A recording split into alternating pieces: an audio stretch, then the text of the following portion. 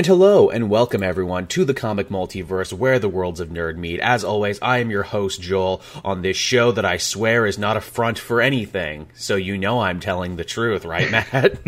Yes, this is not a front or a money laundering scheme for anything. No, Matt and I are in no way in hock to the Armenian Mafia, we swear. I don't even know anyone named Blecek. And if anyone from any organization is listening, that's the truth. Sometimes, Matt, you just got to keep these openings interesting. I don't want to feel like we say the same shit every week. No, yeah, you got to keep them interesting. Mm-hmm. The comic multiverse, the show we promise that won't radicalize anyone into any action of any kind. just the good old, same old boring shit week after week, we swear. And you can take by the Russian government. And you can take that to the bank, the money bank, for your dollars and not your rubles. But yes, everyone, we actually have a surprisingly big show, all things considered. A lot of stuff actually dropped and happened during the week. Some stuff that we never thought would happen.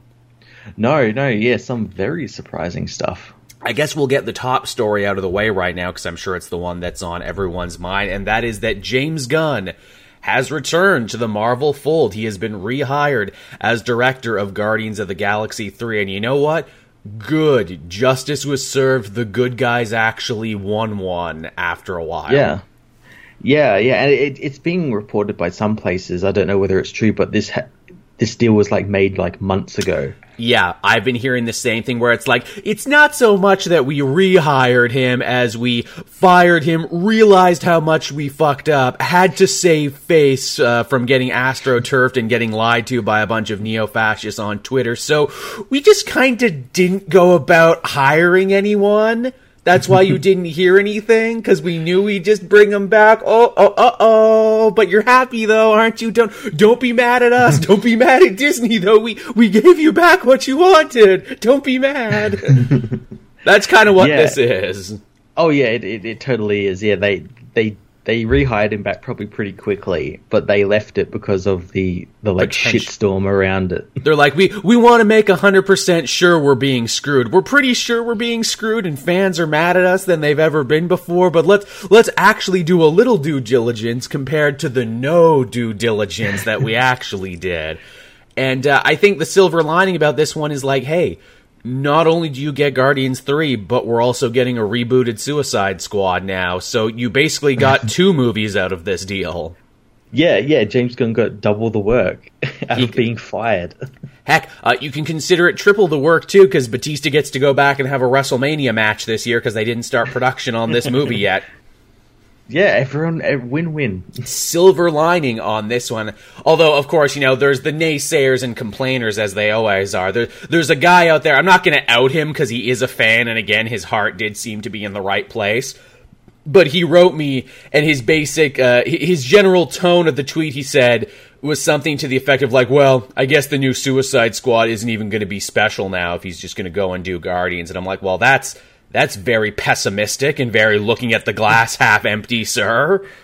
I was talking about this with some people as well, and I said it gives him the ultimate challenge because now he has to make Guardians 3 not be like Suicide Squad, which in turn was a copy of Guardians. Massively. And he has to make his Suicide Squad different from Guardians, which was copied by the first Suicide Squad. Absolutely. So it's a big challenge. Absolutely. Again, the same person, too, actually said something that got me thinking. They said where it's it just seemed like James Gunn was really adopted by the DC movie family. And I'm what? What family? No, he wasn't. People were calling for his firing. Yeah, already. I'm there's no family. Marvel might talk about there being a family, and yes, they're chummy, but that's all studio stuff there, man. Work is work for these people, and they don't know the difference between a lot of this stuff at the end of the day. They might have to learn, but the fact is they're going where the money is, people. Don't buy into the studio tribalism. Don't buy into the Coke versus Pepsi, us versus them.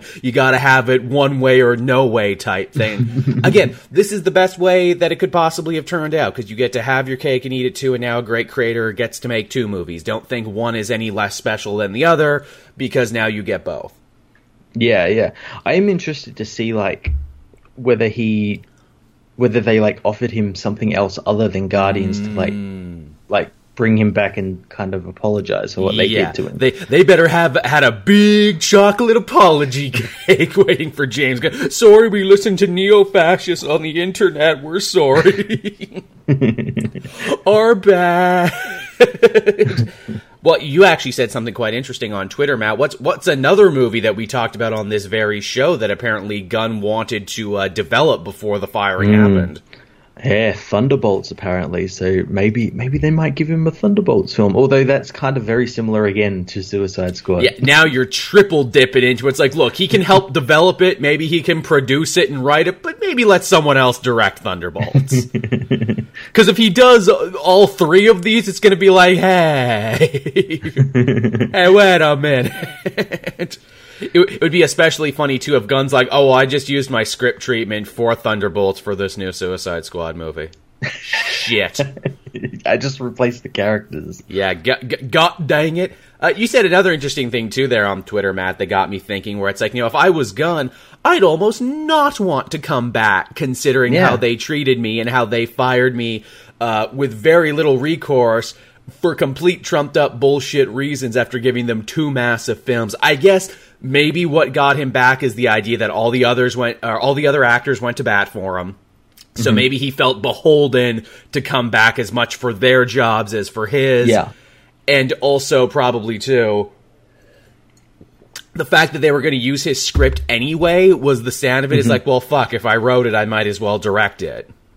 Yeah, I think those are the reasons. But yeah, I know people were saying like, oh no, he came back because of money. I'm like, I don't think he's one of those type of people. Like, yeah, he's in the business, but I don't think he's one of those I'll do anything for money. No, he's not a Brett Ratner. He's not a Bryan Singer. This is a guy who made Slither and Super and all of these other, like, neo-junk trauma movies. This guy is not in it for the money. He wrote that first Scooby-Doo movie. Yeah.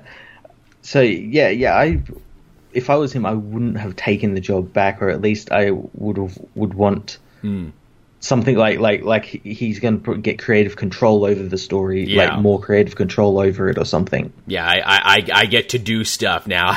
This is like my hall pass now. You guys fired me, and now I get to get away with something. Yeah, can I you've just gotten back all these new characters like Silver Surfer and all that. Can I have them? Yeah, I know, right? That would be the thing where it's like, well, the ink's not really dry yet, but I guess we're still in the apology phase right now, so sure, have Galactus and Silver Surfer and the Super Skrull and all these other characters while you're at it.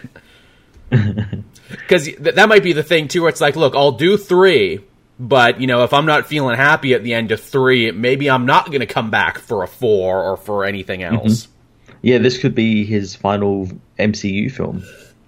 And really, what a great one to go out on, because he was the first director to finish a trilogy. Yeah, same guy. That was another thing, too, when he's gone. It's like, no, we were so close to having one guy finish a trilogy. Yeah. That would have been very nice. But yeah, that's good news. That's stuff we can all be happy about there. The good guys won for once. In a week that was loaded with bad news, it was nice to actually hear one kind of sort of good thing come out about it. Yeah, definitely. Now, speaking of Marvel news, and Marvel news just dominated the frickin' week this week. Sorry, everyone who was expecting DC news this week. That's just not the kind of week it was. No, not at all. No, but we got the next Endgame trailer.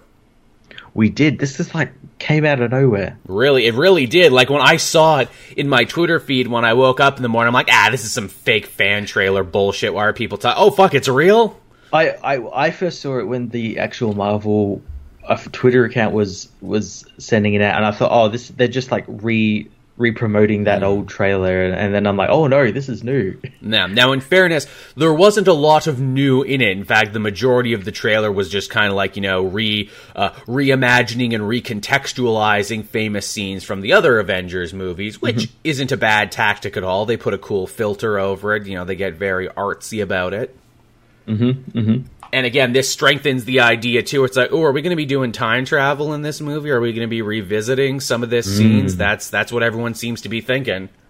I think so, and as well, like I was actually thinking about it yesterday. The trailer actually gives us a good idea of like how the movie is structured, like in terms, because like right at the end we see like their new like those white suits, and we see like obviously Tony and Nebula are there, and everyone's like, oh, that spoils it. I'm like, doesn't really, because I think everyone's kind of got the idea that like in that first trailer where we see Tony on the Benatar and the ship's dead and everything, they think that's the start of the film with him and Nebula. Yeah. I don't think that. I think that's like near like the midpoint, and I think that's after everyone's gone off into space. Interesting.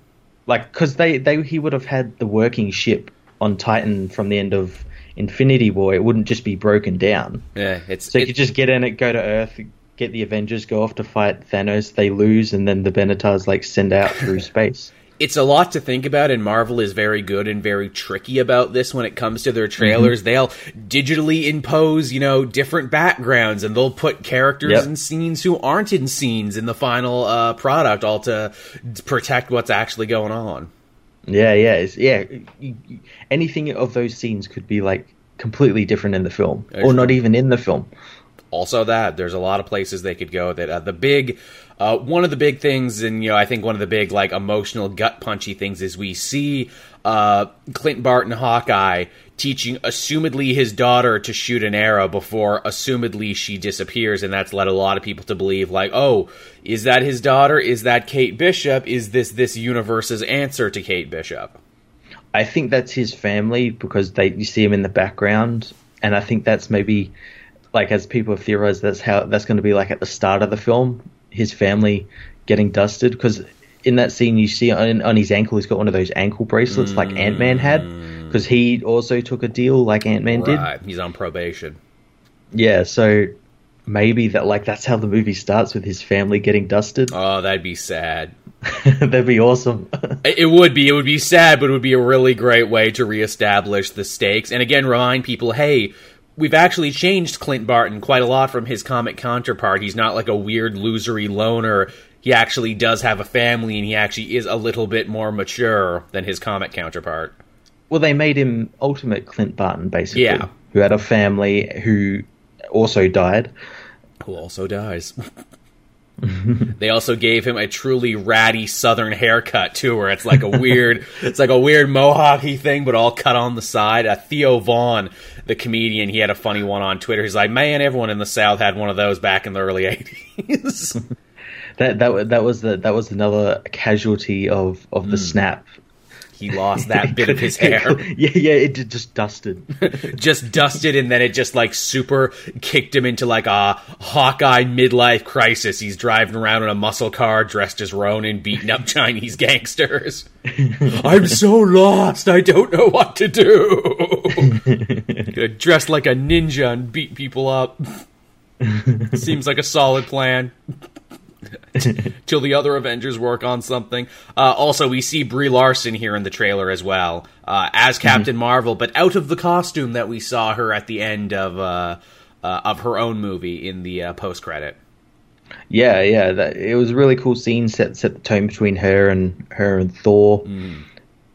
Pretty cool. Yeah, I don't shake, man. You see my hands? I don't shake. I don't flinch. Carol don't play, son. Carol don't play. I don't know if it was Mitch or was someone on Twitter who's like, ooh, the bit with the hammer, is that a fun, jokey scene, or is that to tell us, oh yeah, she also has her cosmic awareness power? I am cosmically aware of that hammer that's coming towards me. I don't have to look. I don't even have to look, man. Can't see it. Don't even have to look. But yeah, looking fun. Endgame's going to be great. It's going to be huge. We know it's going to be huge. Yeah, it's going to be here within a month. Which is shocking. We're going to have Shazam before that. Yeah, Shazam's like, what, 2 weeks away? Yeah, not far away at all. I couldn't believe that. When I looked at the schedule, I'm like, really? The Captain Marvel movie and the Shazam movie are only going to be a couple weeks apart, and these are like the first time these two have ever been on the big screen. Yeah, they were the same year, just a couple of weeks apart. That's insane. Again, just adding to the weird kind of shared history between these characters. Yeah. And Shazam's getting really good reviews, too, from the people who have seen it early. Yeah, I usually don't buy early reviews of any movie, because usually people get to see the movie for free. Are just happy that they got to see it early. Yeah. I know I would, so hey, any movie people out there giving away press tickets, the comic multiverse wants to be your people on here. Yes, but the movie does look good, though. It does look good. It looks like a great new direction for the DC Cinematic Universe. And actually, hey, I didn't write this down, but I should have wrote this down, because this actually is a big, important piece of DC news. The Flash, we actually heard a status report on what's going on with that movie now. Yeah, Ezra Miller's writing the script with Grant Morrison. Well, okay, question. Fuck? Question for me in the class: Why is the actor writing the movie? Are things really that bad at the Flash? Have you really gone through that many people that the main actor's like, "Fuck it, I'll do it"? Give me the script. Give me open office and a laptop. I'll write this movie. Scene 1: open pan down on Ezra Miller. He's a cool dude.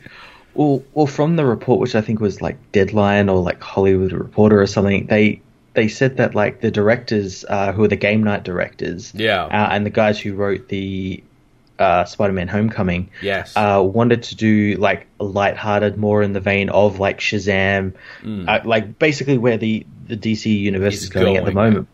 But Ezra Miller wanted it to be more like how he was in like Batman vs Superman, like Justice League, like darker. And I'm like, he doesn't understand the Flash. Yeah, question, but why, Ezra? Why would you... Have you not seen how much money Aquaman made? Did you not see how much Shazam is tracking for? Why... Did you not see the fact that Henry Cavill and Ben Affleck aren't here anymore? Why are you the one holding out on this, Ezra Miller? Well, see, that's the thing. Like, the studio doesn't have to accept this script. Like, he's doing this, like, on his own dime, I imagine, or something. I guess, which is so fucking weird. Yeah, so like they could just say, no, we don't want your script. We'll go, and then if that happens, he'll actually leave, because I think his contract ends in May, like his holding contract. So we could get a new Flash soon. I mean, it's like at this point, guys, you already lost your Batman. You probably lost your Superman. You haven't said it, but we can all see you basically lost your Superman. Yeah. Barring certain cameos maybe in Shazam, but it certainly seems like you've lost your Superman.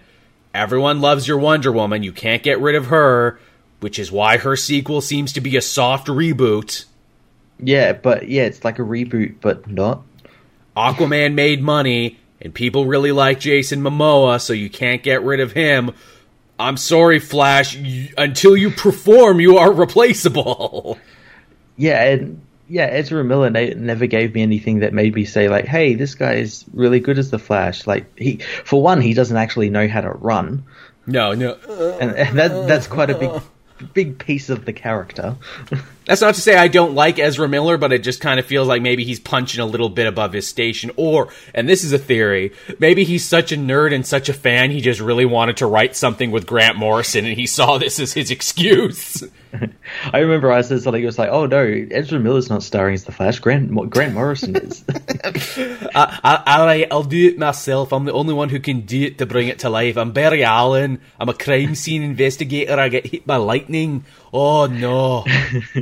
Well, and that's like another thing, like, you get Grant Morrison to write a film, like, I don't think any studio is really going to accept that film. Like, while it will probably be great, it'll probably be fucking weird. Why is this 9 hours long and reads like a peyote trip? Because I was high on the peyote when I wrote it.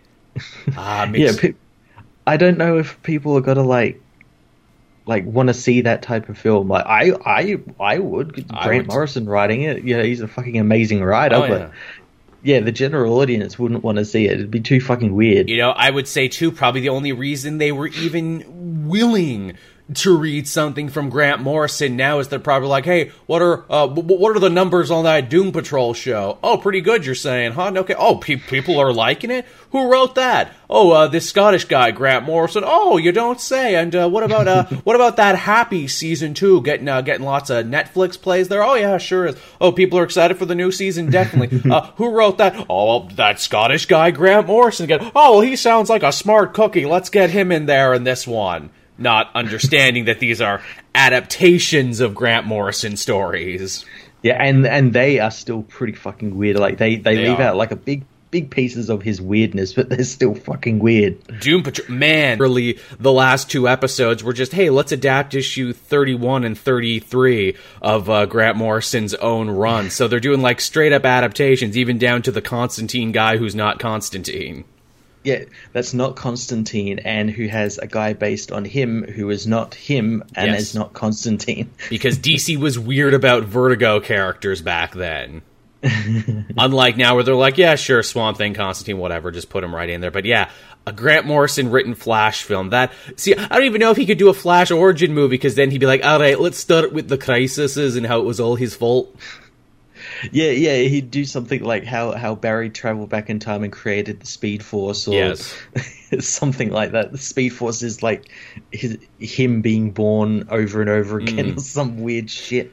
Alright, so you knew in Star Wars when you open up and you get like the big title crawl, alright, it's like that, but now instead of that, it's the creation of the multiverse. Well, the first 2 hours will all just be multiversity, because you gotta get a good baseline of that for a Flash movie to really work. But Grant, we can't make, what do you mean the first 2 hours? Oh, it's gonna be like a 9-hour movie, it's gonna be like Gone with the Wind, we're gonna have intermissions.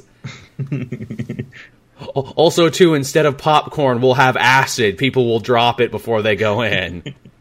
That's what the like melted acid all over the popcorn. So you'll really enjoy the movie. I don't know, Matt. The more we talk about this crazy scenario, the more I'm on board with this. I'm totally on board with it, but the general audience wouldn't be. No. Look, we're not making a movie here. We're making a mind-expanding experience. Get on my level. Yeah, I have to think that he's the one doing most of the writing. You would think so. I would hope. Has Grant Morrison ever written a movie before? Because I know that's always a thing, where it's like, I say he has. I'm sure he has, because that's always the thing, where it's like, if I can write one thing, I can write another. Not always.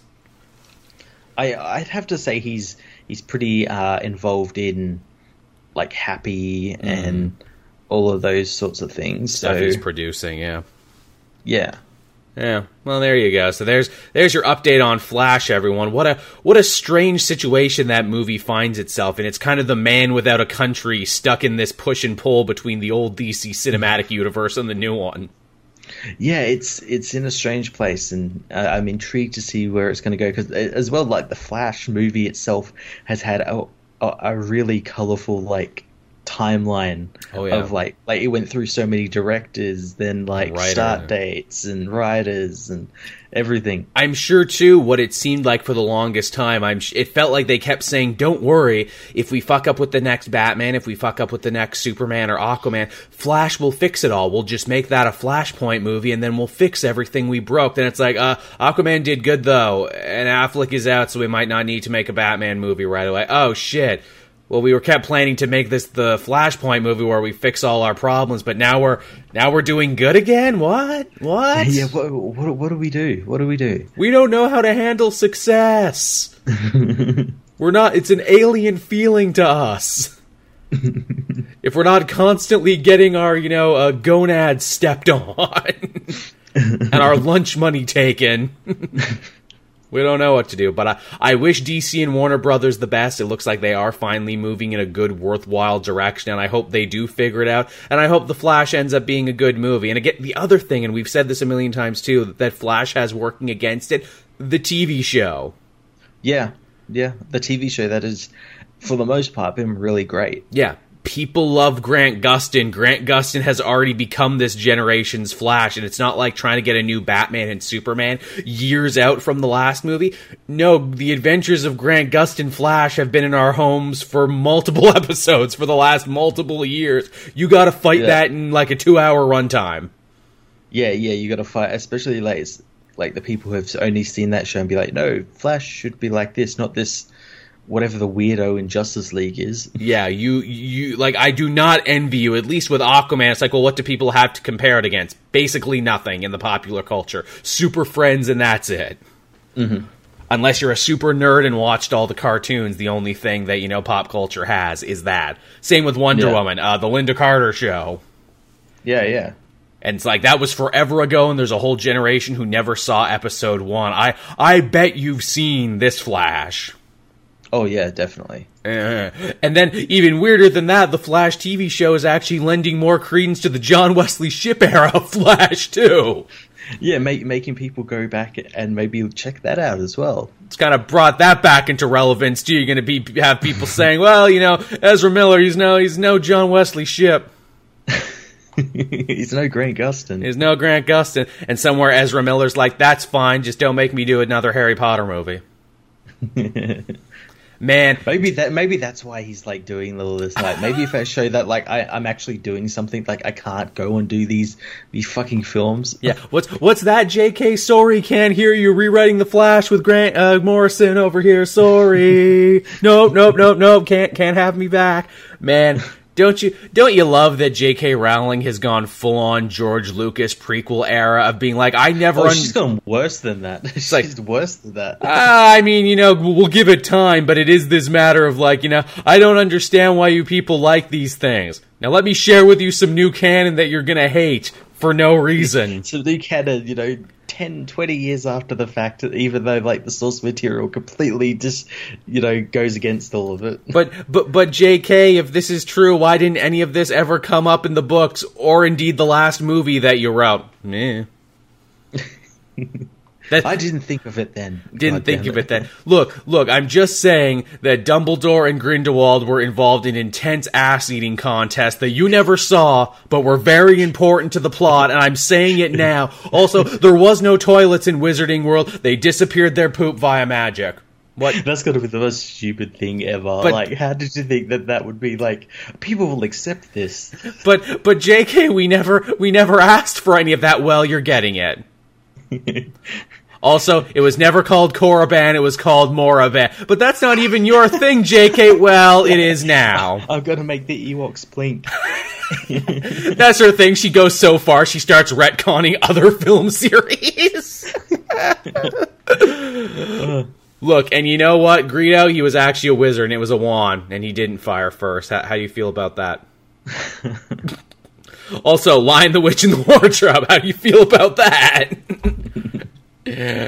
Oh, God, that film franchise really took a nosedive. But hey, we actually have some more news here.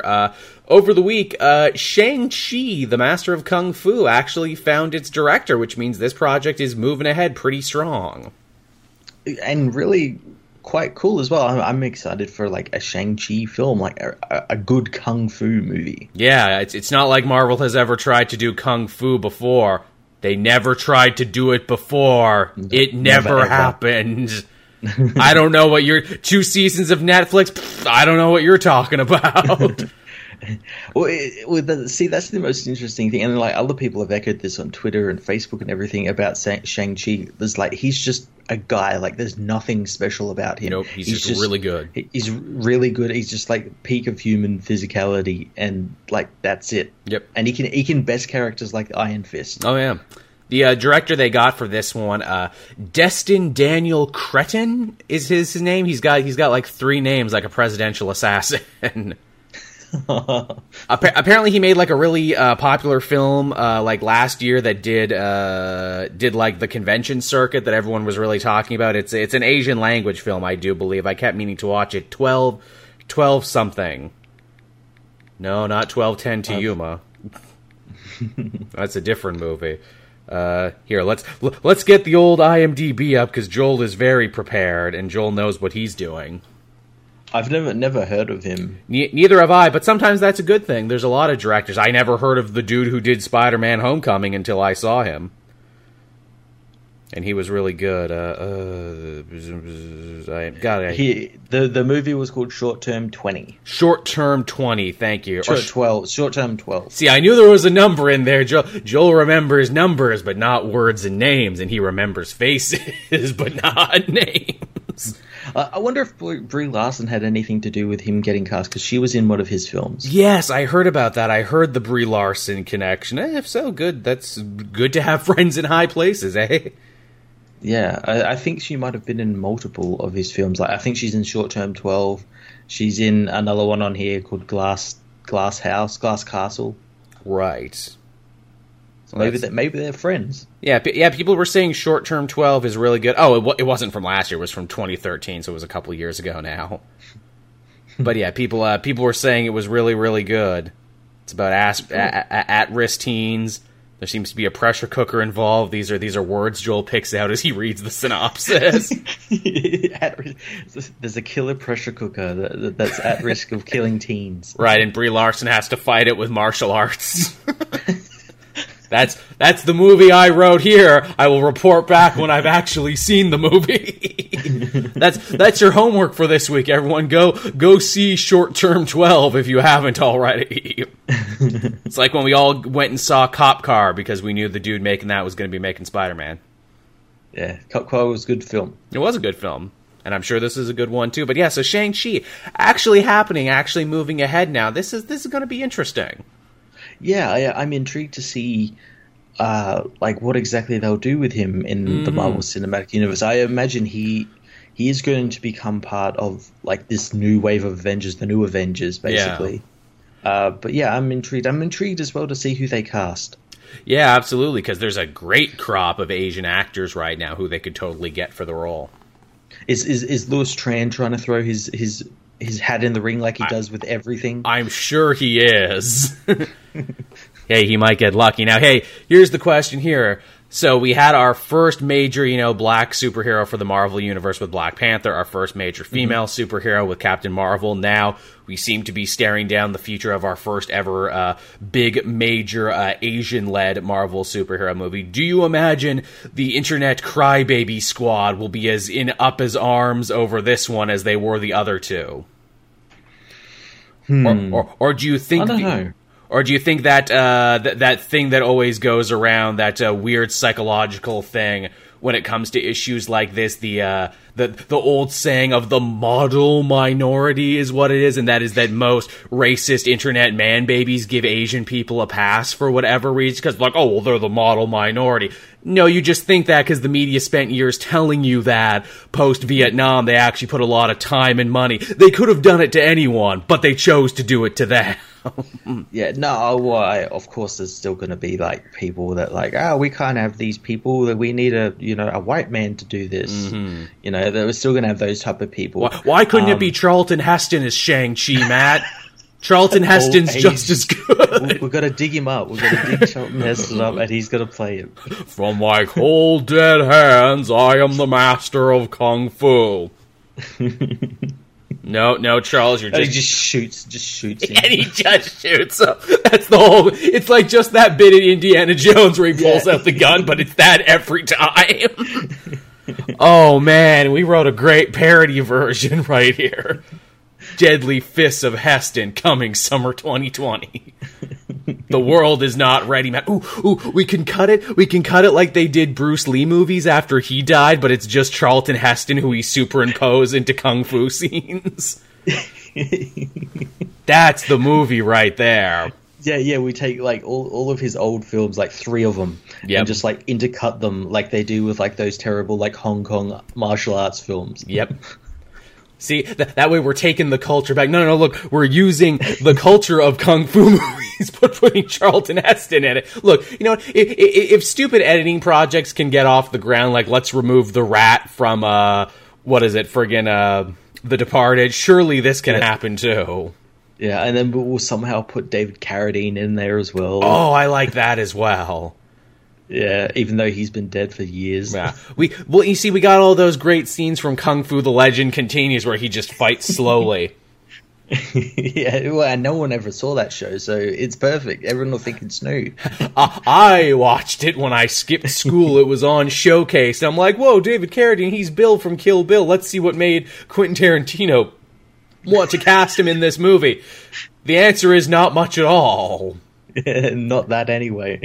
The answer is he just sounded occasionally wise and had the slowest fight scenes you've ever seen. And like it was a total 80s cop show too, so they kept like having to find ridiculous scenarios for him to get involved in. Yeah. Where it's like, oh, can David Carradine save this bus full of children that has been taken captive by a crazy guy obsessed with TV? The answer is yes, he could eventually. After the fact, he absolutely could. And then there was the special episodes where it's like, can Kwai Chang Kang deal with, like, drugs? Yes. In large quantities, actually. Apparently so. Yeah, man, he was happy to do that episode. The only thing he lost to was erotic asphyxiation. Can Kwai Chang Kang deal with bullying? Yep. There's not a problem the master of Kung Fu is not ready for. And also, his son was a cop, and then he had, like, his old uncle who owned, like, an antique shop and everything. That was a weird show, Kung Fu, The Legend Continues. It was. It's, you know, like how people say they don't make them like that anymore? They legitimately do not make them like this anymore. And that's a problem. And the Legend Continues part was the weirdest, where it's like, you know, maybe people won't want a Kung Fu serial anymore. What are we going to do? Oh, no, it's okay. He finds his son, who just happens to be a New York cop. So we'll turn it into works. So we'll just turn it into a cop show, and that's what they did. Yeah, it won all the Emmys. Everyone. And then he accepted the award slowly. And so yeah, Shang-Chi is great news, everyone, if you take nothing away from our ramblings. Yeah, it's gonna be. I'm interested to see when exactly that's going to come out, because it can't. It's got to come out like at least 2020. Yeah, you would think so. Also, too, hey, if Shang-Chi is getting a movie, does that also mean that we're going to see him return to a larger bit of prominence in the comics, as if to say we're going to see him actually come back in the comics? I would imagine so. I swear I heard something about a Shang-Chi comic coming back soon. Maybe it was like a one-shot or something. He's going to be in that Agents of Atlas team. Yeah, I know he's in that. Maybe they'll spin him out of that. Maybe they'll use that as a springboard. That's what I would do. It's like, hey, it's a team book, happens to have Shang-Chi on it, but let's give him some nice screen time, or panel time, so then we can spin him off into something else. Yeah, and it would be really cool as well now that, like, obviously we don't have the Netflix shows, that, like, maybe Iron Fist comes up in different Iron Fist, like a good Iron Fist. Yeah, that'd be fine. You know, a proper Iron Fist that actually comes up and maybe teams up with him. Yeah, that'd be cool. I'd be all about that. What else did we have here? Oh, well, speaking of new Marvel Comics series, Donny Cates announced this week he's going to be doing a limited Silver Surfer series. Ooh, yeah. Can't wait for this. Again, hey, guess what the rights to what characters we got back and who we're trying to make prominent again.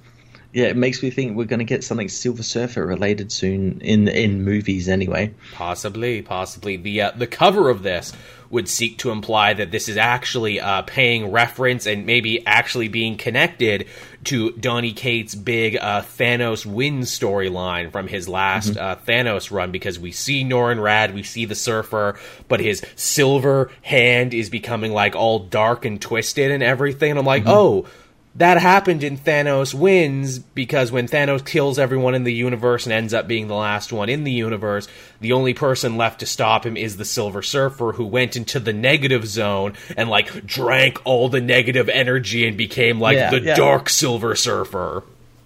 Yeah, I think even the story is called Silver Surfer Black. Ah, well, there you go. So maybe that's coming back, or maybe we'll get two. We'll get Norrin and this dark copy of him. I like my Silver Surfer limited series the way I like my coffee, black and with a little sugar. A little bit of silver in it. Just a little bit of silver in there. That's the sugary part. But yeah, this looks fun. You know, Donny Cates, he's one of those guys. He can't do any wrong at Marvel right now. No. Yeah, he's doing, like, really, he's across some really good books, and they all are really, really good. They're all different. They all have their own voice.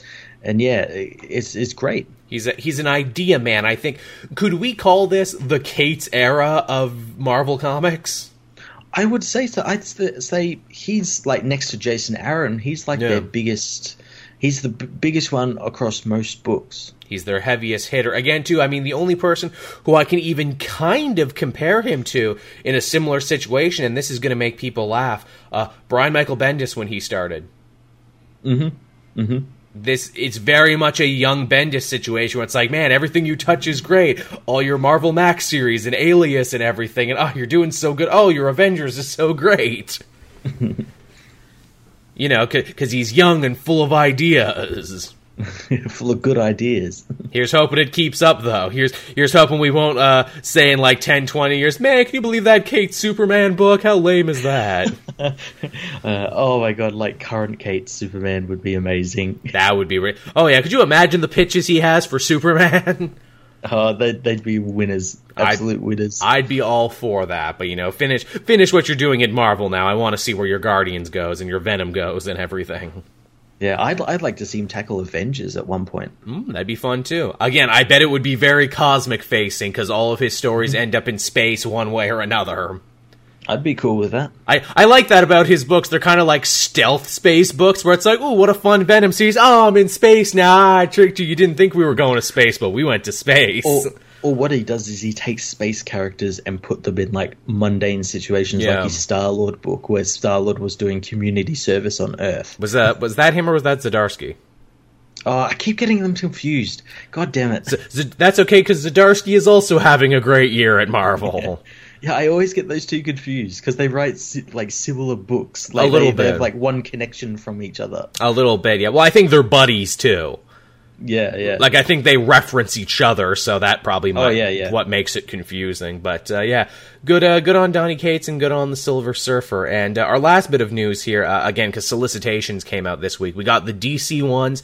We haven't gotten the full Marvel solicitations yet, but when we do, I'm actually thinking of bringing back Solicitation Station as a stream show. So, subscribe to me on that purple channel that starts with a T and rhymes with itch.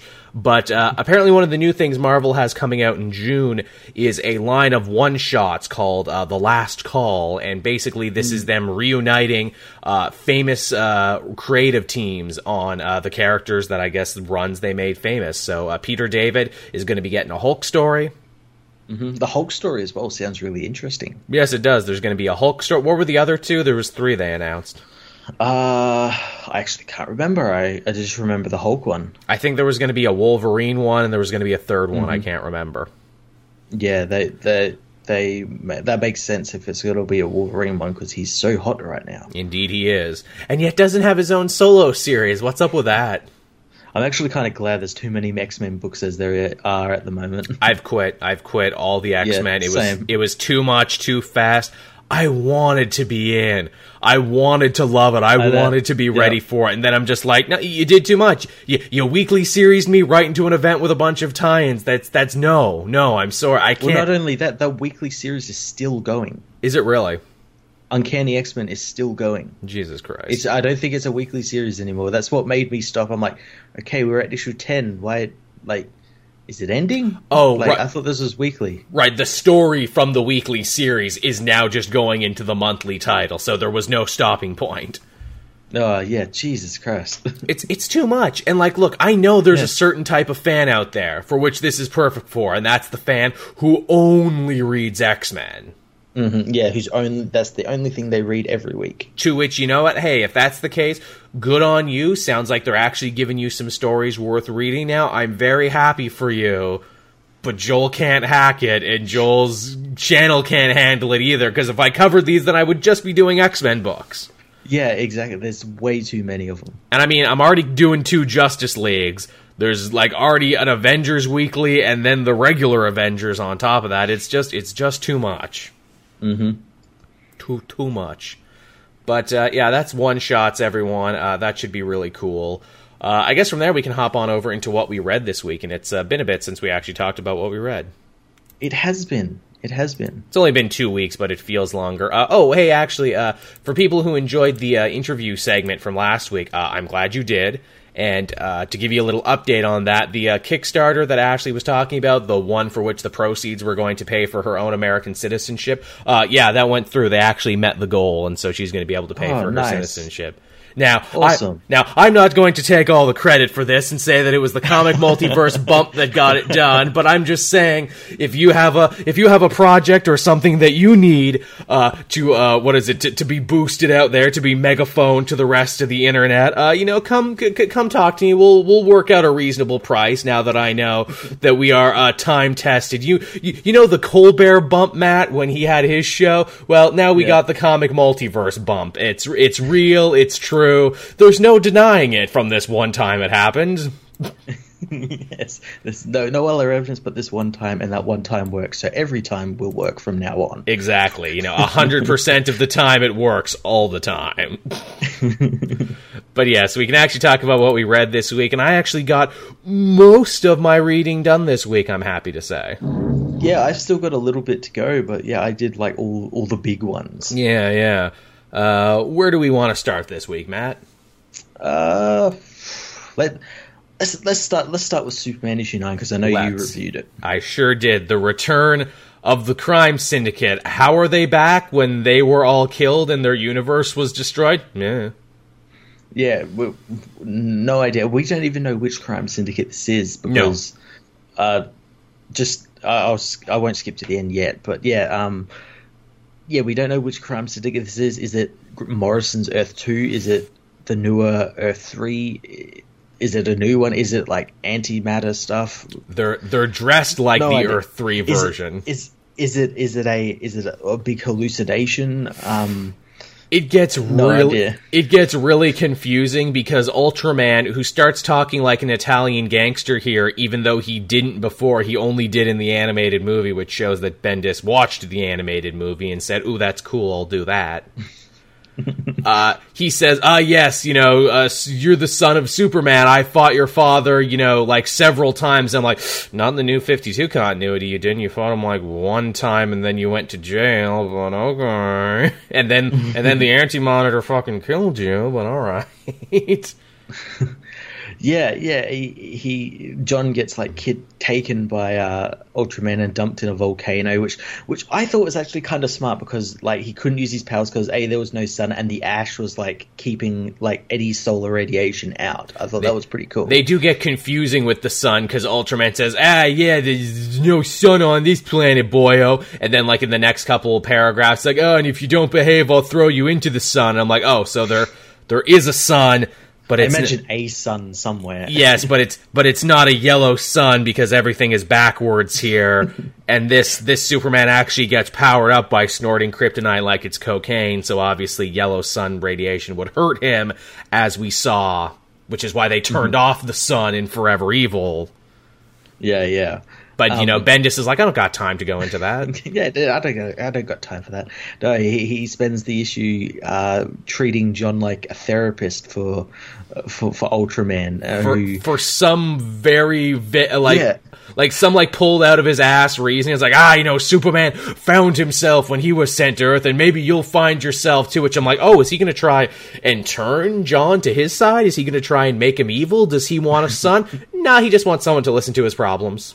Yeah, I actually kind of like that, because it was giving something to a character that largely has just been used as like evil Superman. He hits shit, he's evil. He's actually given him something to do. It made him a little deeper.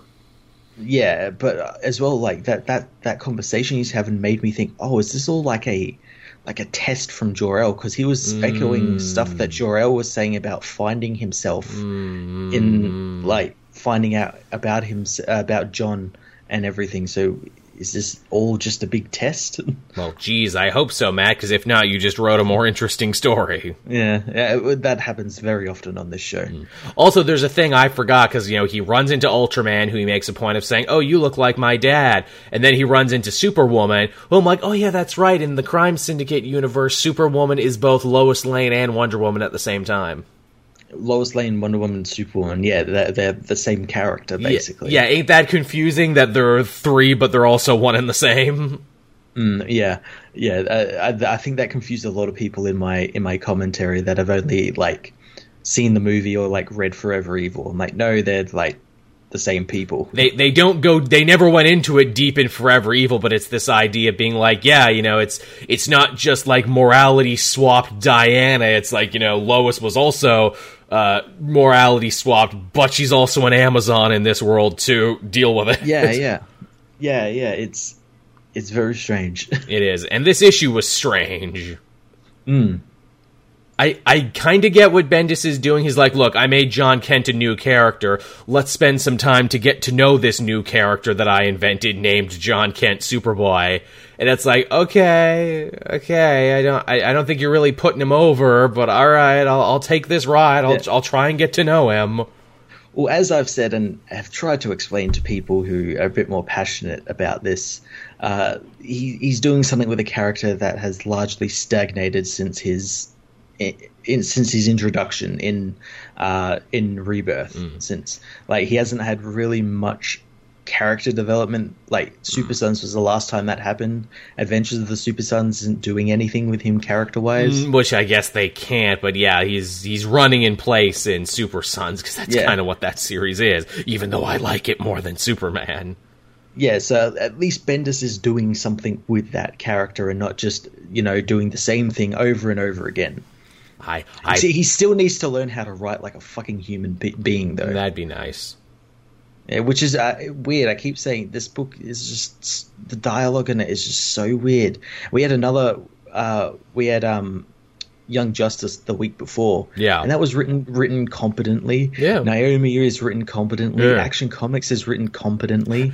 Well, in Naomi, he has David F. Walker helping him out. That's true, but at least people talk like people. And with Leviathan and Action Comics, which is currently my favorite thing he's writing, with that being so big and so many other writers on, I'm like, did Matt Fraction sneak in and help you out? Because some of this seems fractiony, actually. Yeah, very fractiony. Is someone ghostwriting your Action Comics? Because again, if you're getting paid $30,000 per issue, you might be able to hire a ghostwriter to help you with some of this stuff. I'm just saying, wouldn't that be fucked up to find out later? It's like, oh yeah, someone else was writing Action Comics, we just put his name on it. It's like that. I would be like, that makes sense. Mm-hmm. But man, Action Comics is getting pretty good, isn't it? It is. It really is, though. I'm actually excited for Leviathan and where that was going to go. This Superman book, not so much. It's very strange. I know, coming up, there is a big crossover between this and Supergirl happening. Oh, really? Which apparently wraps up the whole Rogel's R stuff. So, oh, goody. That could be interesting. Oh, goody. The character who we introduced learned nothing about in Superman. It's nice to know Rogel's R will return. We will see more of Rogel's R, Matt. Don't you worry. Everyone's favorite the breakout character of 2018. Yes, Roger Zerg. Yeah, good old Roger Zerg. That's got to be the new joke every time we say Roman Lazar. We just have to fuck up his name every time. Yeah. But, that was Superman. We had Avengers this week, too. We had more No Road Home. We did, and it's still really cool. It is, and moving at a great pace, too. We're at the halfway point now at 5 issues, and I'm like, man, what are they going to do to keep this interesting 5 issues in? Oh, yeah, what if Conan shows up? Yeah. What if Conan shows up? What if the Hulk kills Hypnos? What if Nyx kills Vision and Seemingly. Hercules? There's a great joke in here in the first 5 minutes that is so brilliant. I'm shocked no one has done this before. It's Nyx. She's gotten the Shard of Night. She's like, yes, the thing that will allow me to get back my powers. I don't know what to do with this crystal. Do I break it? Do I eat it? What do I do here? And I'm like, why does every villain automatically always know what to do with the artifact when they get it? I like Nyx admitting, I have no idea what to do here. That makes her whole plan really funny as well. It's like, I have to get these shards, but I have no idea what to do with them. I didn't plan in the middle here, guys. I'm like the underpants gnome. Step 1, shard. Step 2, question mark. Step 3, profit. Yeah, it was funny, too, to see Hypnos, who they get built up as being like, oh, yeah, he's the heavy hitter of Nyx's children. Look at his cool armor. Look how tough and awesome he is. He spends the whole issue running from the Hulk. Don't hurt me, Hulk. And then Hulk snap.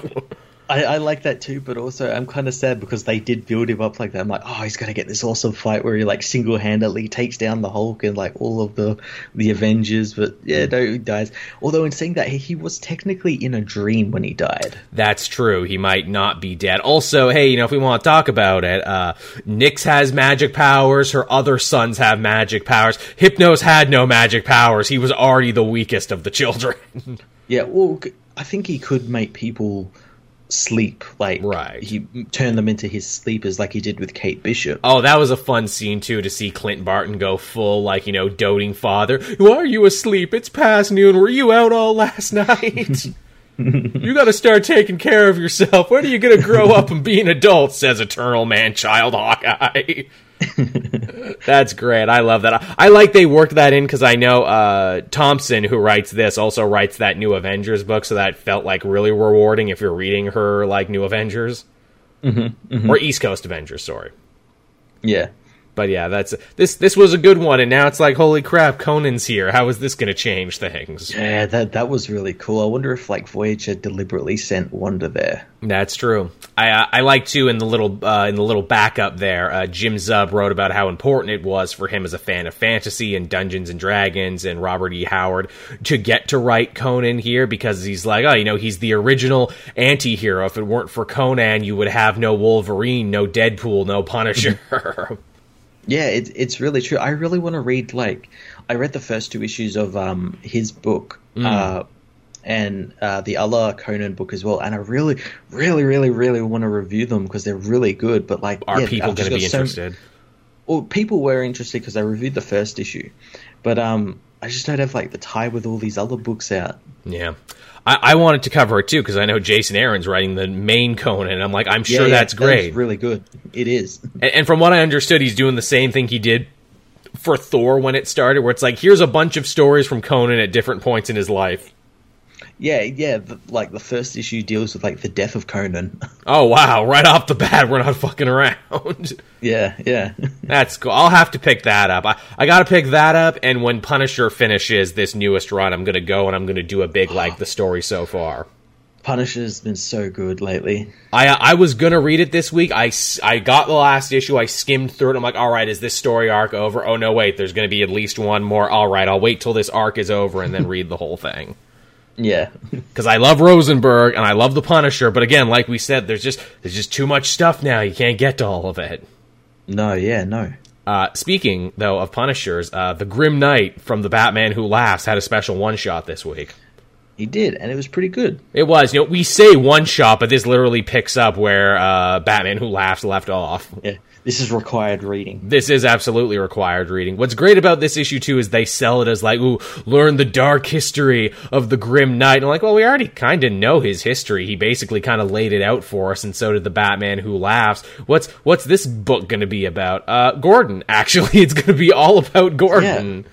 Yeah, he was essentially the Grim Knight's Joker. Yes, he was his arch nemesis, the one person dedicated to bringing him down, but not just bringing him down, doing so by the book to prove that law and order is still valid and still has a place in the world of this psycho Batman's police state.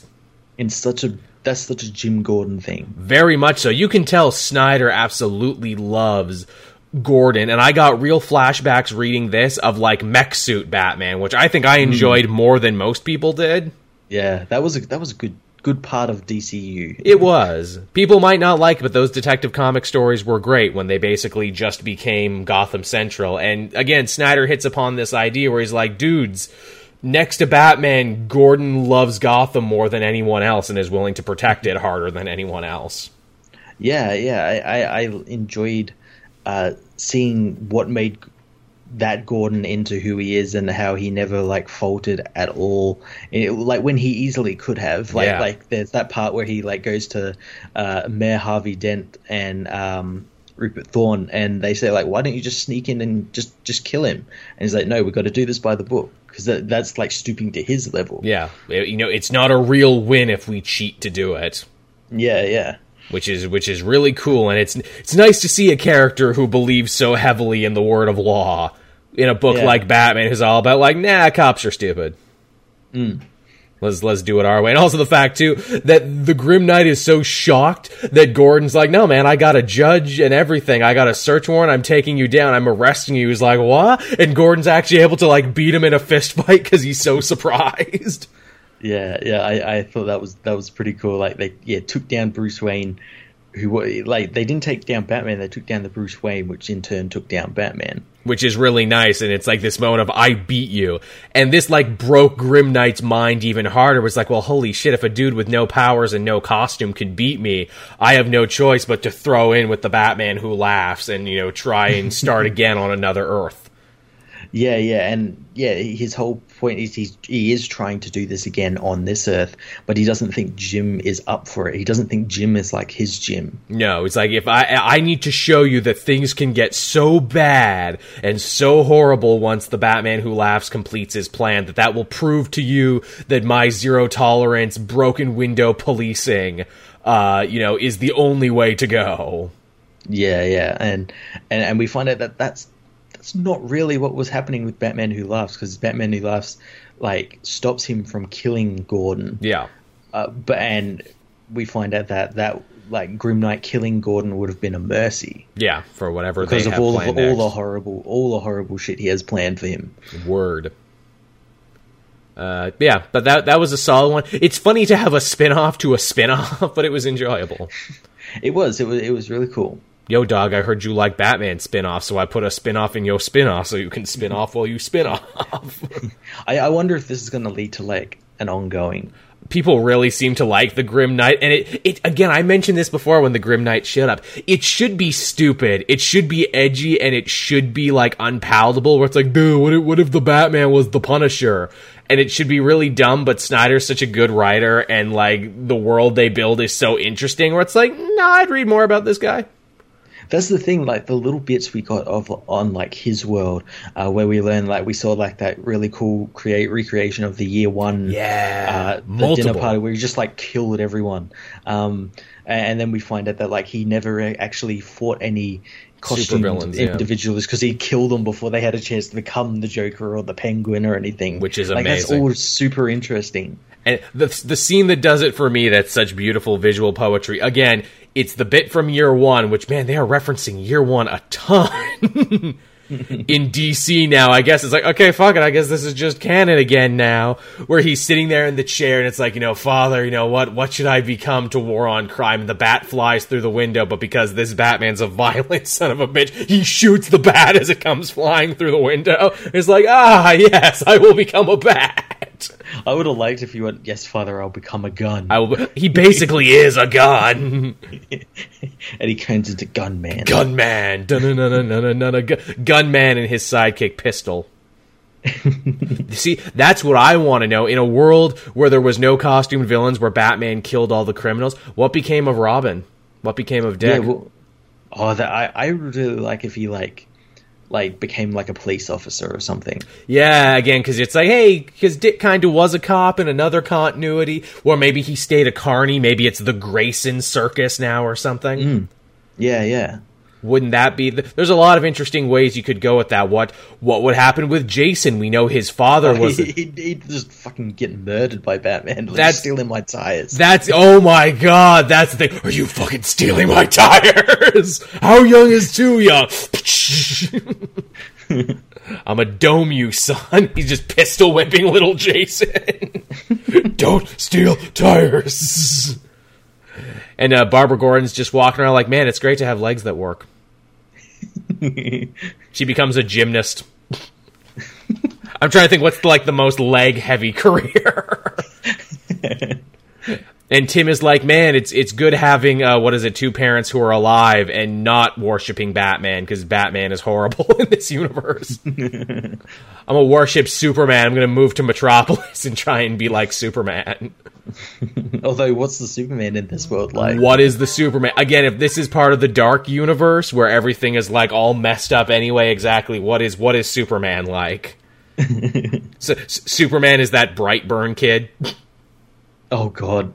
And that's the twist. This was all in the James Gunn universe all along. Man, did you see that trailer for Brightburn? That looks cool.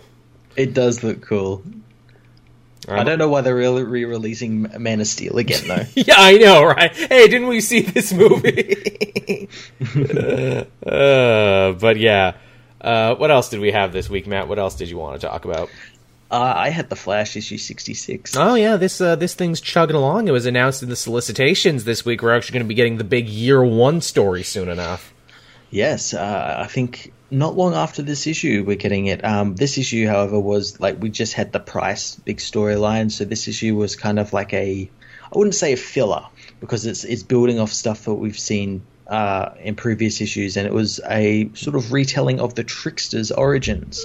Yeah, I saw the Trickster on the cover when I picked up books this week. Yeah, and this isn't that edgy kid Trickster that the New 52 kind of tried to do or anything. This is James Jesse. Oh, the original, the Mark Hamill one.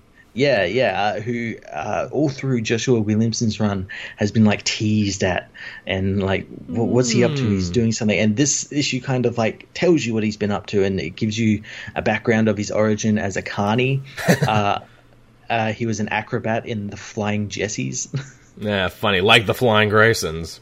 Yeah, and all through the issue, we're given the story that his parents are like abusive shit sacks who just like pressured him into doing this and doing it in front of like yelling at him in front of people and everything. And we learned that like after that, he left the carny business and got into the criminal underworld of Central City. That's funny. Most people run away from the circus, or most people run away to the circus. He ran away from the circus. Yeah, and he became a criminal and used the skills that he had developed in the circus to become the Trickster. Nice. And for a while it sort of started working and everything, but then like his act became stale because the Flash was able to stop him before he even had a chance to do anything. So he came up with a brilliant plan, which was he was going to get himself arrested so he could think of a new act while he was in prison, and then he would break out and everything. The only thing wrong with that is he got sent to the new prison, Iron Heights. So he's like the first guy through the halls of that place. Yeah, and under Warden Wolf like ran the prison like fucking Guantanamo Bay, who we of course know is a supervillain unto himself. Yeah, and he kept him in like a dark cell, gave him regular beatings. He tried to escape the prison all the time, but it never worked. And while this is going on, we learned that his family wasn't actually all that abusive. Like, that was the act. Like, his family would be abusive to him in front of the audience. So the audience thought like he was just some kid they sent up the ladder. Right. And because of that, it would give them like tons of money. And that was like his parents like imparting wisdom onto him. You have to deceive people in order to succeed. All part of the show. Yeah, and his parents still didn't care for him because he got injured, and all they cared about was the money. So again, classic Carnage. Hey, it's all a work ski, brother. But yeah, he ends up coming up with like a brilliant plan, and he ends up escaping the prison. No one knows where he went, and he ends up back in Central City, and he becomes wealthy. Like, he steals a bunch of money, and he's going to use it to perform the biggest trick that Central City and the Flash will never forget. Ooh, again, that's some very Joker-esque shit there. You know, what's my last laugh? What's my biggest joke of all? Yeah, really interesting. He's doing some really cool stuff with these villains, and he's done it like with Heatwave. Yeah, he did it with like the original Trickster. He did it with James Jesse, and he did it with the New 52 Trickster that was around. And yeah, he's just been doing all these like little stories with the villains and making them more than just like some masked criminal. Have we seen Captain Boomerang yet? Has he used Captain Boomerang at all? I want to say in like some of the early Rebirth stuff, but he hasn't been around for like ages. Like we don't even have Captain Cold. We have Commander Cold from the 31st century. So interesting. You do a great job selling Flash, Matt. I wish I had more time to sit down and read it because it sounds like a really great run. Read Year One when it comes out. I think maybe I should hop on with Year One because man, the art on Year One looks great, doesn't it? Howard Porter art is amazing. Man, so pretty. Like, those covers are so great. And him with his shoes all burnt out and everything in his early costume. He's just wearing a red shirt and, like, glasses with little fins on them. Yeah, it looks really cool. And Flash has never had a Year One before, so it's kind of special. Yeah. It's kind of, like, overdue as well. Yeah, very much so. What did I have this week? I had Amazing Spider-Man issue number 17, the beginning of Hunted. I read this one. I actually caught up on it on Spider-Man. What? I hope you love references to the original Kraven's Last Hunt, because boy, did they come fast and furious in this story. Do you remember Kraven's Last Hunt? You remember? I sure do. It was a great story, and Nick Spencer's like, I agree, it is a great story, isn't it? It's so great that even Kraven's like, man, my original death was so dope and so awesome. Why was I cheated this awesome death? Why do forces, aka other writers, keep trying to bring me back? And it's great because it's like Kraven had this whole other plan, involving trophy hunters and trying to get rich off them and hoping they kill each other so he can get all his land in Africa back. And then Black Cat showed up and he's like, ooh, Spider-Man loves you. And I bet if I keep you captive, he's going to come and try and get you. And the old, the old story says that only the spider can kill me. So, man, I really hope Spider-Man can kill me. Which, I love that wasn't his original plan, but that plan just kind of fell in his lap. And he's like, oh, yeah, we're doing this now. Yeah, this is what we're doing now. Plans changed. Yeah, plans change, everyone. Which he does not tell his son, Kraven Jr., about this, who gets a great scene of just stomping the piss out of a poor, sick Spider-Man. And Spider-Man being like, oh, come on, this is Kraven, he's a joke. Oh, God, he's younger and stronger than Kraven was in his prime. Oh, God. and he gets him with the peyote mist. Oh, I'm tripping balls. I did think it was kind of it wasn't really explained in the book, but obviously because it's referencing Kraven's last hunt and everything, we see Spider-Man in the symbiote suit, and obviously that's not the symbiote suit. Nah, it's not Venom. So I'm wondering, okay, so they changed him into a costume. It probably doesn't have all his gadgets, so they're kind of giving him a handicap there a bit. Yeah, well, again, no one said Kraven was fair. That's true. Yeah. Also, too, I'm like, wait, so you undressed him, which means Kraven Jr. now knows Spider-Man's true identity. Yeah, or did they put that over his suit? Oh, there you. That's what issue 18 will have to explain. That's the next tie-in. They explain how they undressed him. You know what they did? Seeing his identity. They took 2 cans of black spray paint and they just spray painted over him like Miles in Spider-Verse. No, we can't look at his face. That would ruin it. Although, to be fair, these guys have no freaking clue who Peter Parker is. Oh, yeah, they'll be like, who's he? It's going to be that scene in Flash where Lex Luthor jumps in the Flash's body and looks at himself in the mirror and he's like, I will finally learn the Flash's identity. I don't know who this is. And why would you? But yeah, this one's off to a pretty cool start. It is, and it's coming out at a really good pace as well. Very much so. It's his own event where it's quite long. But it's coming out really quickly. It's basically its own weekly series because you get an issue, then a tie-in issue, then an issue, then a tie-in issue. Yeah. But yeah, I'm interested to see where they're going with this. This seems like an actually pretty tasteful, a tasteful cover song to the original Kraven's Last Hunt. Yeah. Kraven's New Hunt, Kraven's second to last hunt. Craven's real last hunt, we promise at this time. Yeah, no backsies. No backsies, no takesies, backsies, and you got a pinky swear on it. That's fine, we can kill Kraven, we got a backup Kraven right over here. Who we've made a point of saying he's his genetic clone in every single way. Yeah, that's true. But dresses slightly different and is better than Grim Hunter. Remember Grim Hunter in that story, Grim Hunt, which everyone loved when it was coming out, but then everyone kind of forgot about? That's where they killed Kane originally. Yeah. What else did you have? I had 2 more books. I had Old Man Quill issue 3. Oh yes, you've been keeping up with this. How is Old Quill?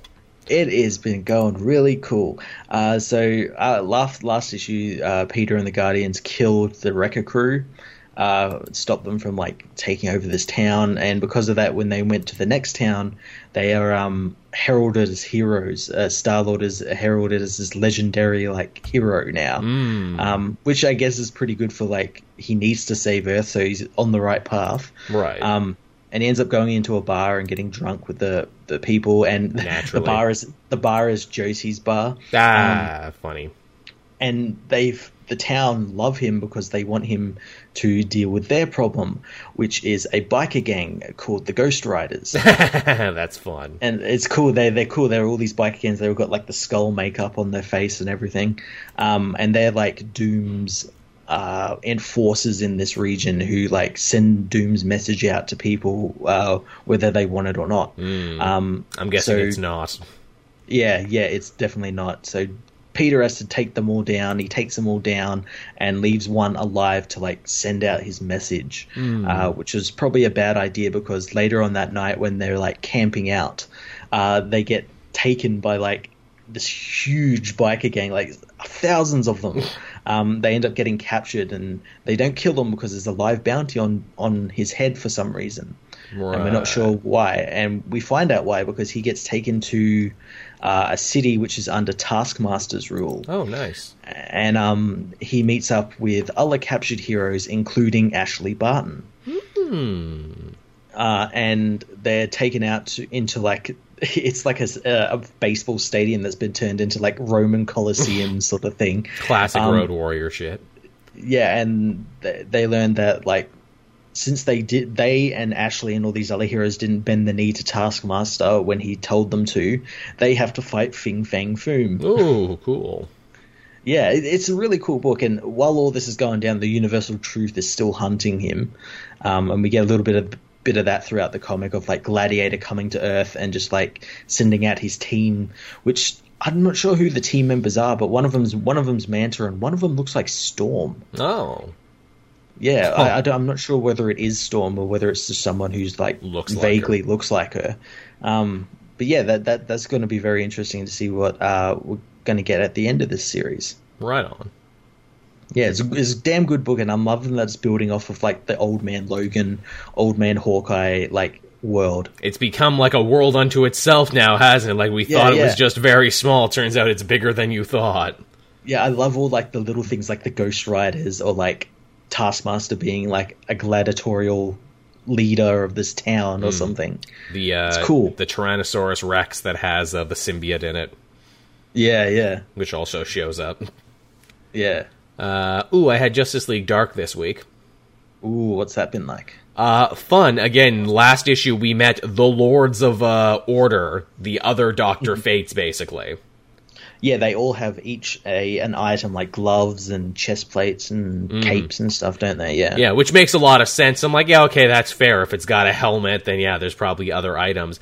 And I just thought that they were going to be beings on their own, but they're like, no, they actually have their own magical host. So if you wondered where Extrano and Madame Xanadu and a bunch of other magical characters went, that's where. Oh, wow, cool. Yeah, so basically everyone that Tynan didn't have a plan for or couldn't write, they've become a Lord of Order. Oh, that's interesting. I'm wondering, like, so Madame Xanadu's one, which is kind of strange since she's in the Hawkman book at the moment as, like, Hawkman's, like go-to magician. Right. Well, she's a Lord of Order now. We don't know when she got grabbed or when this book takes place, but yeah, she's a Lord of Order now. There's a great scene of Jason Blood Etrigan being like, I'm not afraid of you, Lords of Order. I've walked the earth for over 1,000 mortal years, and I have, a devil inside me. Bring it.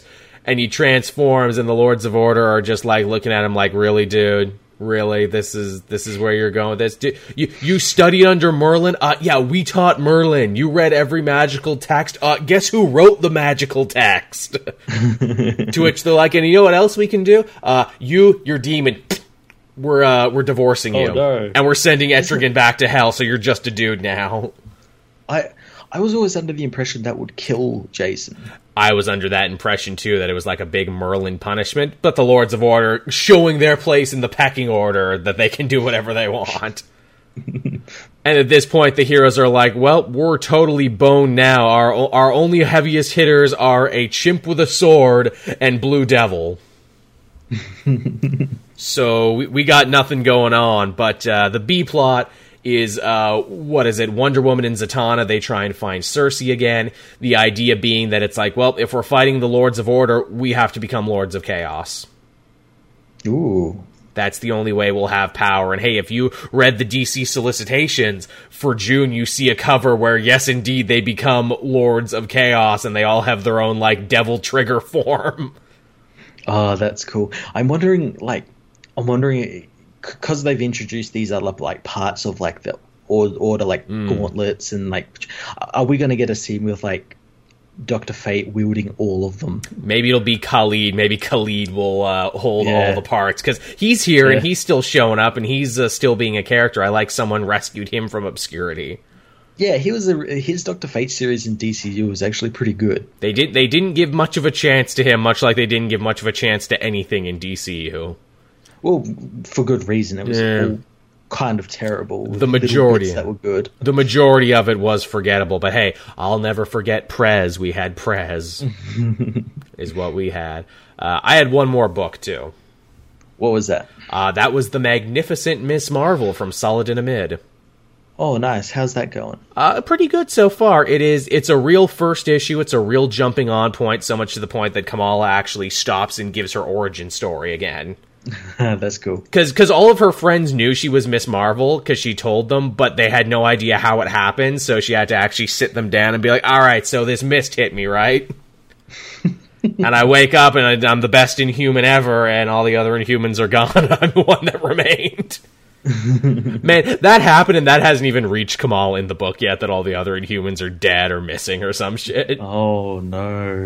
That just went completely over her head, although they do tease that she might actually be going to space pretty soon. Ooh, interesting. For the first time, because there's like another... Well, no, technically she went to space in Avengers, but yeah, there's another alien invasion in Jersey City, which happens all the goddamn time. It's basically a running joke now that aliens keep invading New Jersey. Why would you want to go to New Jersey? Why New Jersey? It's like the Empire State's right over there. Sure, they have the best diners in the world here in New Jersey, but come on. But yeah, this couldn't come at a worse time, because obviously, like in the last annual, Kamala's mom let it be known, oh yeah, I know you're Miss Marvel. I figured it out. And she's like, cool, can you not tell Dad? And she's like, all right. So she proceeded to not tell Dad until this first new issue. And she's like, well, I had no choice. I had to tell your father. And he's not happy about it, but like unhappy in like a realistic parent way. He's not like, oh, well, you're under my roof, you will not be a superhero. He's more like, being a superhero is really fucking dangerous. Do you know how many people die being superheroes? And I'm like, Kamala died in Champions #3, and Miles had to wish her back with the help of Mephisto, so it's already happened. Yeah. She already has one death under her belt, and she doesn't know, and her dad doesn't know. And he's like, look, maybe when you're older, maybe when you're done school, you can go back and be a hero or whatever, but I just wouldn't be a good parent if I let you do this. Yeah, no. And it's like, man, he's making solid points, and you're like, if main universe Aunt May had figured out what Peter Parker was doing, because she's a nice, sensible lady, would she have let him keep doing it? I mean, heck, he basically lied to Aunt May for the longest time, as did most teen heroes, and it seems that this is a new thing moving forward, hey, honesty. And this leads to a fight, and eventually, something happens with her parents, and she might need to go to space. Oh, no. But yeah, it's a pretty solid start, and unlike Solid in a Mid when he was writing Miles, where I feel like he very much overhauled the way Miles spoke and how his internal monologue sounded, here Kamala seems pretty much untouched. Cool. Yeah. Cool. I liked it. I'm definitely going to stick with this one. Awesome. And yeah, that's basically it for me for this week. Cool. I had Supergirl issue 28. Oh, yes. What did we learn here? We learned kind of a little bit. We kind of had like a brief break in the Rogol-Zar story while Supergirl helped the Omega Men fight Harry Hogan, which continued and kind of finished in this issue with her fighting Kryptonian clones of herself. All that like kind of dies straight away because they're not cellularly their cellular integrity isn't as good as Hogan wanted. Yeah, clones, you get what you pay for. Yeah, so their battle ends. I can't remember whether I talked about last issue, because last issue reintroduced Ryanda, which is Starfire's brother. No, you didn't mention this. Yeah, he hasn't been in a comic for like decades. No, hey, good. Happy to see him again. So yeah, he's in this, and there's like teasers of like maybe him and Kara might be romantically involved. Oh, that's an interesting pairing. Like it seems like they're setting that up, like, which would be really cool, because he can give her solar energy whenever she needs it. That's right. I never even considered that. They'd be too OP together. Yeah, really. They'd be like, look, we gotta break up this pairing because it's not fair for the rest of us. Yeah, their kids would be too OP. What do you mean solar energy and Kryptonian DNA? That's bullshit. But yeah, they defeat the clones, and Kara goes after Harry Hokum and learns that he isn't part of the Circle, but he knew that the Circle was involved in Krypton's destruction, and he blackmailed them. Oh. And the reason he got the Kryptonian tech was he blackmailed them into giving him the strip mining rights to Krypton's like debris, and that's where he got the Kryptonian tech from. And like he tells Kara all that before being teleported away by this crystalline being who last issue we found out is actually the Kaluan that's helping Kara's mother. And she's like the leader of the Circle. That sounds much more interesting than anything that's happening in Brian Michael Bendis' Superman. Yeah, the actual story behind, the story that he kind of sort of set up in that Man of Steel miniseries is being completely explained here, which is mind-boggling. I have no idea why. And probably not even half the people who read that original Man of Steel are reading this. Yeah, exactly, which is a shame because Supergirl's never been any better. Like, she's out in space fighting aliens and stuff. It's a cosmic book now. Yeah, that's what happens here. She like ends up joining with Ryanda and Xander and Crypto Finder, so they've got like their little team now. Nice. And we learned that Gandello, the Crystal Woman, sends out a signal to like what's called the Cult of Rogel. Oh. And it's like this cult that lives on like the outskirts of the universe that all have like symbols branded into their head and everything. And she calls for Kara's death. So yeah, it's getting very interesting. And next issue apparently is going to be the big reveal of who destroyed Krypton. Was it Rogel? They seem to say it was. Yeah. Well, this issue seeks to imply that Rogel went rogue from the Circle and did it himself. Yeah, because he has some weird, deep-seated hatred for Kryptonians that has still gone unexplained. Well, he has deep-seated hatred, but he was also working with Kryptonians because he was working with Kara's father. Yeah. Developing like some type of weapon or something. Apparently he was working with Jor-El too, because he says to Superman, I know your dad as well. Yeah, god damn it. I hope Mark Andreyko explains all of this and it's like completely like not a shit show. Yeah, like, that'd be nice. Kind of like when Williamson did like Tom Taylor, he's not tied down by what Bendis is doing. Yeah, it's like, look, I got to tell my own story and have another hopefully more meaningful explanation. Oh, it will definitely be more meaningful. Because is anyone gonna care who destroyed... It doesn't matter who destroyed Krypton. It got destroyed. No, I liked the stuff with, like, Jor-El being plucked there by Dr. Manhattan. Yeah. And all that, and then, like, it went fucking nowhere. Yeah, I know. It's like, who shot the Waynes? It was Joe Chill. Well, who was Joe Chill? I don't care. It doesn't matter. Yeah, it doesn't matter.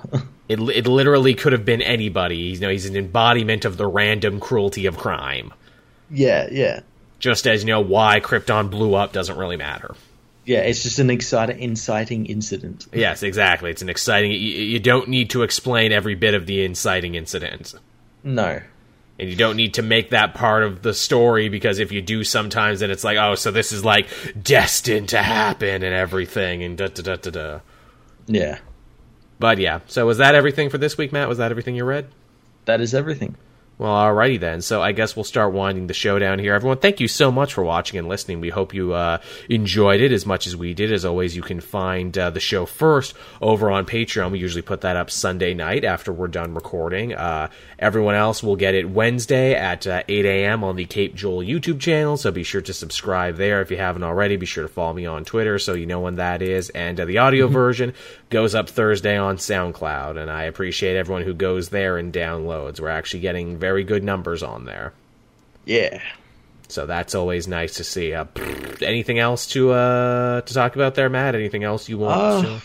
Not really. Not at this moment, no. No, I don't really have anything either. Yeah, everyone, I guess that will just about do it for us then. It will, I guess so. All right, so until another week, everyone, I've been Joel. I'm Matt. And we will see you again on another episode of the Comic Multiverse next week. Bye-bye. Bye.